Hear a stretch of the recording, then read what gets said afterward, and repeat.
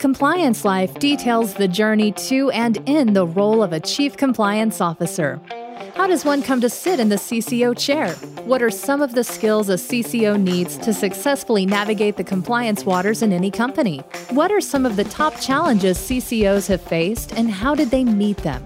These questions and many others will be explored in this new podcast series. The Compliance Life is hosted by Tom Fox, and each month he'll present the story of one CCO through 4 episodes. The Compliance Life is a production of the Compliance Podcast Network. My guest this month on The Compliance Life is Matt Silverman. Matt is not a Chief Compliance Officer, but a Director of Trade Compliance at Viavi.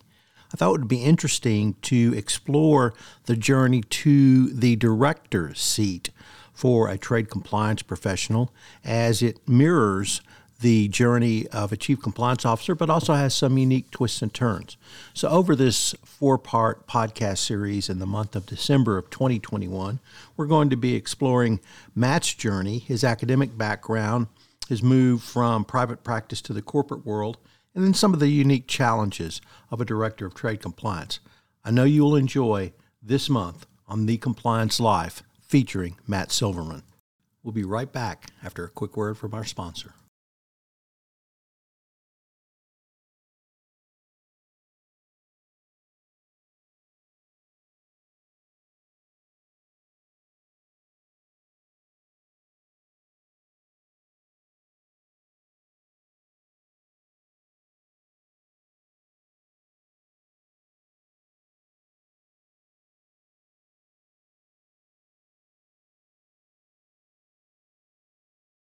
Hello, everyone. This is Tom Fox, back again for another episode in this month's edition of The Compliance Life. This month, I'm visiting with Matt Silverman.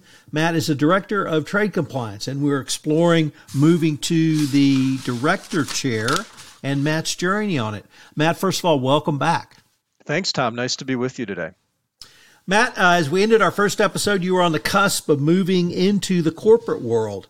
So could you tell us, after you graduated, what you did and really your first sort of full-time gig, if I can put it that way, in the trade compliance world? Yeah, so as I talked about at the last episode, I graduated from Georgetown Law School. I had gotten my LLM, which is kind of the step after a JD for those attorneys looking to specialize. International trade is a more maybe rare a form of an LLM nowadays. Not a lot of attorneys have them, but I used it as a kind of a springboard to take me to my first position after my LLM was at Raytheon Missile Technologies in Tucson, Arizona. Which, as it turns out, is where I am today, not at Raytheon, but still in Arizona. But that was quite a while ago, and what I really had to do was start somewhat from scratch in terms of my legal career. I had been, as I talked about before, a litigator for about 4 years before getting my LLM.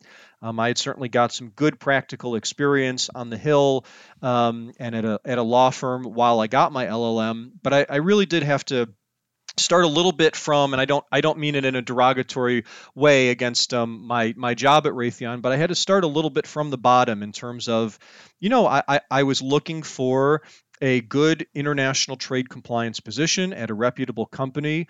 Raytheon, I was very fortunate to that they considered my application, but I started basically as a contractor and not as an attorney, not as a full-time attorney certainly, but I started as a full-time analyst contractor and working in their export-import group.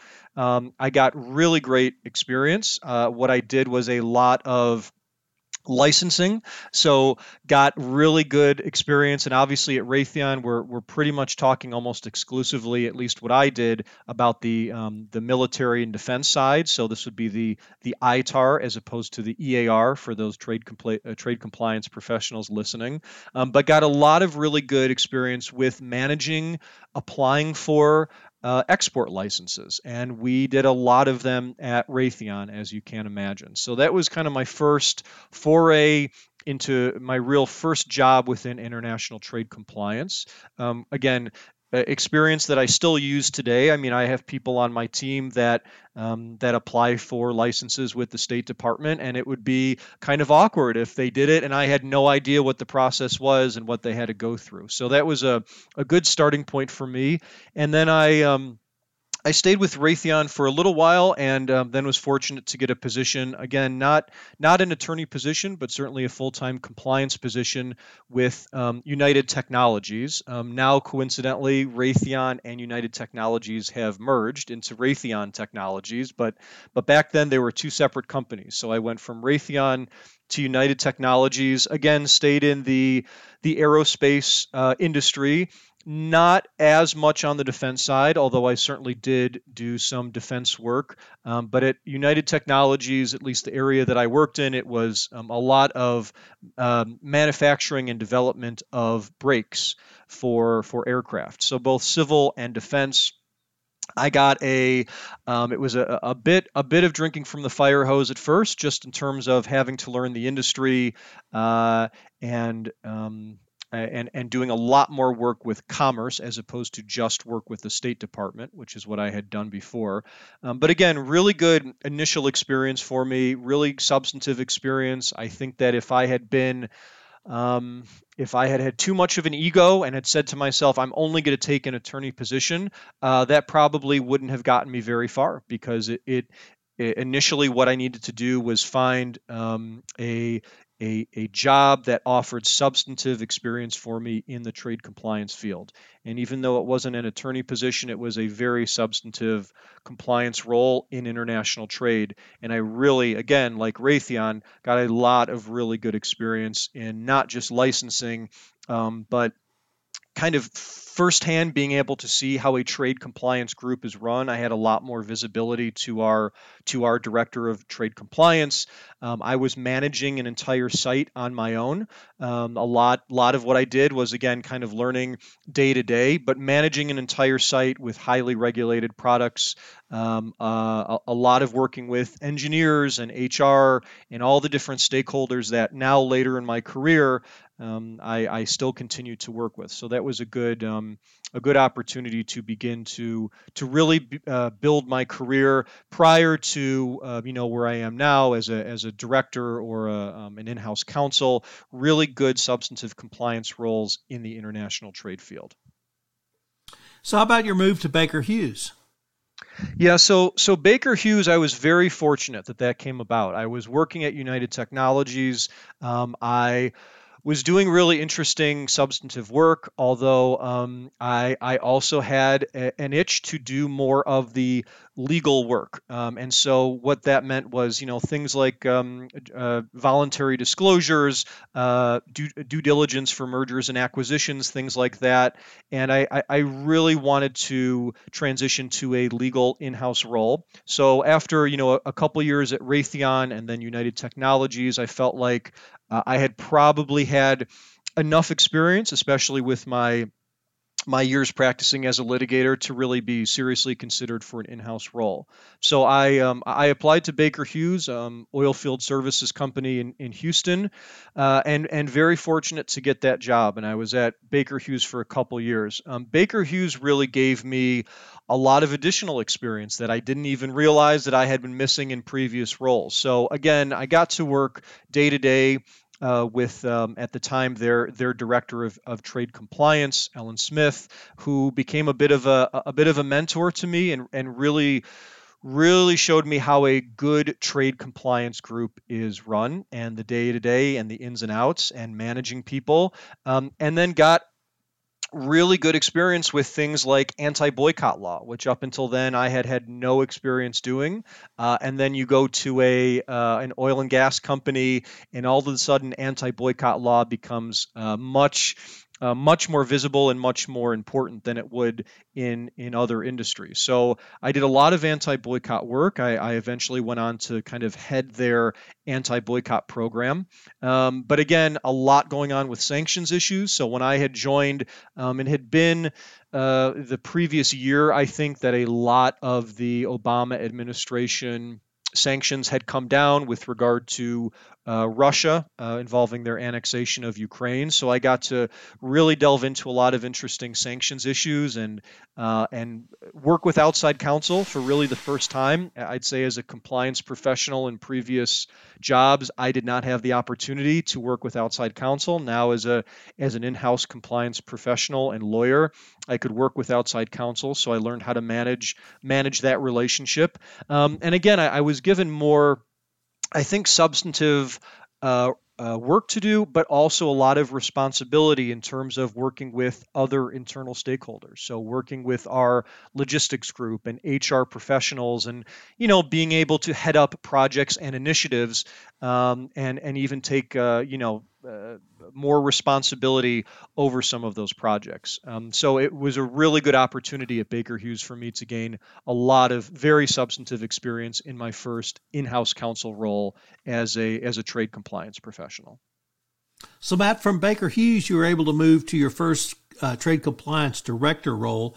Could you tell us a little bit about that and what it was like to move to that director seat? Yeah, so that was I guess a little bitter but very sweet for me at the same time. I really enjoyed my time at Baker Hughes. We were going through some interesting times there. We had been acquired by General Electric Oil and Gas, and so we were going through a lot of things, and the team was changing, and I was always pretty sure that I would have a job, but after a couple years, and with everything going on with the merger, I thought, well, maybe not a bad idea to just keep my options open. And so when I was offered a position at Solvay Composite Materials. Solvay is a Belgian company. They do a lot of different things on the chemicals side, but where I eventually went to work was for their composite materials division, sourcing into both the aerospace and automotive industry. So Solvay was very kind to offer me a position to direct their trade compliance program there within the composite materials business. So I left Baker Hughes. It was a similar to Baker Hughes in that I was, their in-house counsel. It was very different though in that I now had a team to who was reporting to me, a few people directly and a few people kind of dotted line, and it brought on whole new challenges, good challenges, but new learning experiences, and really. Not only having to manage people, obviously, and HR issues and helping people develop in their career, but also being really the go-to person. I mean, at Baker Hughes, I certainly was the go-to person on some issues, but in the end, I had a director that I could look to, right, who was giving me work to do, who I could go to every day with a question or a concern. When you're directing a program, especially within trade compliance, there's a very good chance that you are the most knowledgeable person at that company with regard to trade compliance, right? Your chief compliance officer or your general counsel, they may or may not have very substantive experience or knowledge. Where I was at Solvay, I was probably the most knowledgeable person, especially from a U.S. standpoint in terms of trade compliance. So I had to balance that, knowing that there's not going to be a lot of other people above me who I can go to anymore. Now it's really they're my decisions to make. I used, as I did at Baker Hughes, outside counsel when we had issues and developments and the regulatory issues that would arise. I would continue to use outside counsel.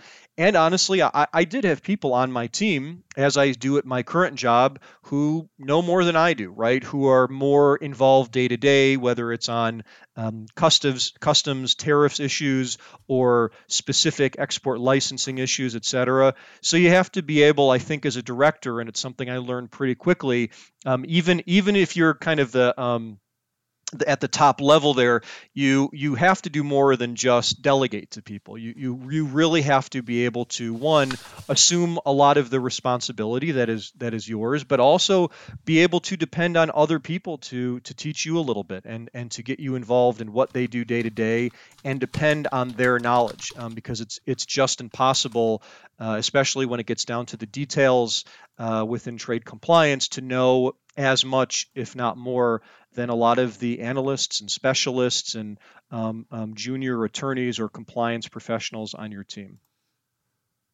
So, Matt, unfortunately, we are near the end of our time for this episode, but I hope our listeners will join us for our next episode, where we you move into the director's role at your current company, and we take a look at some of the key lessons learned. So I look forward to continuing this conversation.